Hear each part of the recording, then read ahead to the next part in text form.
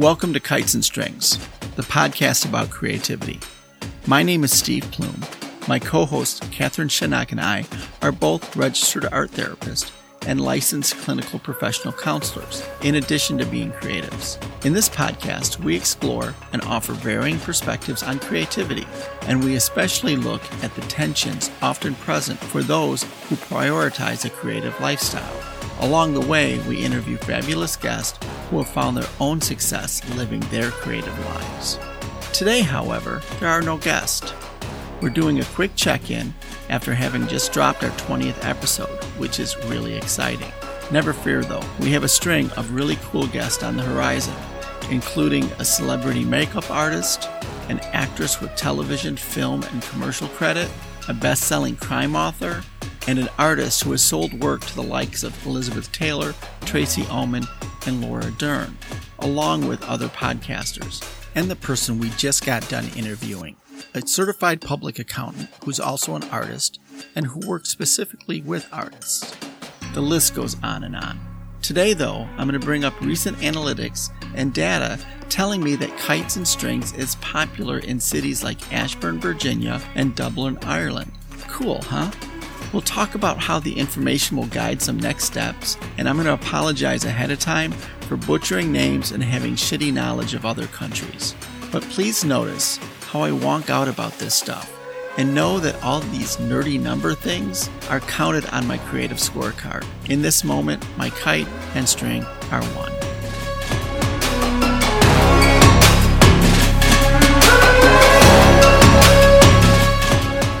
So we just had this whole conversation about numbers and stuff, with Kelly.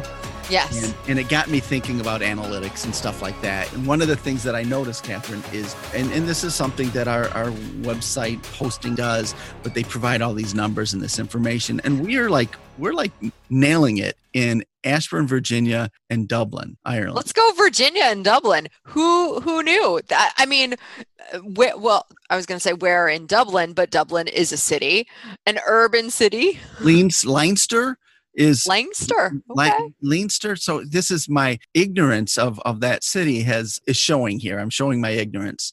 It does mean that maybe at some point in time we'll have to make a trip there. Not that we're quite there yet. I would love to. But hopefully we can land a gig, doing a live podcast in Dublin. But short of that, we're reaching out to some artists in Dublin to get them on the show. And I've been talking to a few and love it. And it's going to be a cool thing. I'm doing the same with Ashburn, Virginia. Yes. Are we also going to do a show from Ashburn, Virginia? I mean, I feel like that's only fair. That's that might be easier. That's just a lengthy car ride, and maybe that'll be our practice for Dublin.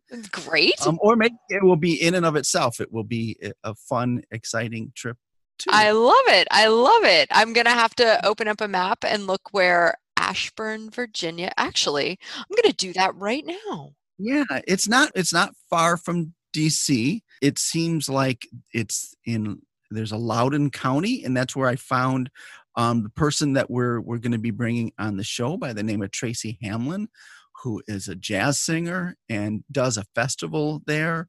And she seems to be very cool, and I'm looking forward to talking with her. Oh, it's right up at the little tippy top of Virginia. Yeah. Very cool. Hello, Ashburn. Look at you up there in the little nook.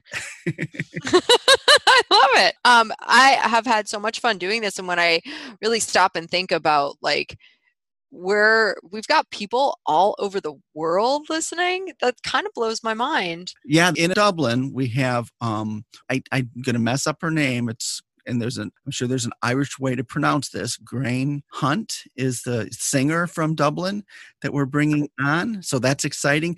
The next step, because it seems like there's a little kick up in Australia. Let's do it. Yeah. So I'm pretty darn excited, and there's an author that we're bringing on soon who's from Brazil. So it's going to get sort of international here. We started international with our first guest, Stacia. I love, well, I was going to say international, but when I think about it, living in New York City, living in Brooklyn, I'm going to guess that's a little different than living in Virginia. Mm-hmm. But what some of the like cultural similarities and differences are in terms of creativity and how that's embraced in Australia versus Brazil versus Virginia or Brooklyn. Because we get and we know sort of the messages we receive. And I think every little space has a culture. Yeah. And how much they embrace creativity or don't, embrace it, how practical it is, how. Well, and the nuances of it, right? The things that are inspirational. When you said Australia, it made me think of being in grad school, and a woman I went to grad school with was Australian, and she did a lot of dots in her artwork, like bigger than pointillism, but dots as ornamentation, which she picked up from Aboriginal art, which like that's 20 years ago. That's now a piece of I do dots all the time. Interesting. Like little things like that. That's not so much I'm going to create this kind of art, but just being in a culture, being inspired and around people, seeing an aesthetic, and then how that can fold in differently. Because we pick up things from everywhere we go, right? Yeah. Who we are now is just a sum of everything we've experienced up to this point. For sure. And I'm saying this and I'm like thinking and being mindful of like how we draw inspiration without it being appropriation. And and there's some things where maybe we don't even realize the inspiration that we've picked up from different cultures. So I think the more we talk to different cultures and the more we talk to different people from different regions, the more we can see, how we can all influence each other again and respect each other. Yeah. So I'm looking forward to this. I hope this becomes a trend. I would love for it to be a trend, but I'm going to leave all the analytics and all the numbers, evaluation, and assessment to you. Well, you know who's helped out with that? Who? Oh, Russell. From episode 13. Russell joins the circus, right? Yeah, he's going to join and help with some of the analytics. And I've actually connected him with my son, Ethan. They're going to use some analytics from the website and stuff like that and see if we can't eke some information out so that we can bring this to more people is ultimately. I think this is great. I love all of our string people or our balanced string kite people. As a kite skewing lady over here, I have mad respect for the strings. Excellent. Yay. Woohoo! Kites and strings. We will be there. So anyways, I'm glad that we were able to have this little talk. We'll put it out there so people can hear it in a little mini episode, and it lays out the plans for the near future. A mini-sode. A mini-sode. Oh, a mini-sode. With your creative brain again. See, you want me to like tell you how long it should be and who it should go to and when we should release it? Nope. That's okay. So, anyways, thanks for that. I'll see you next time we're sitting in these chairs and talking to somebody else. For sure. Sounds lovely. Have a good one, Catherine. You too, Steve. Okay. There you go. So lame.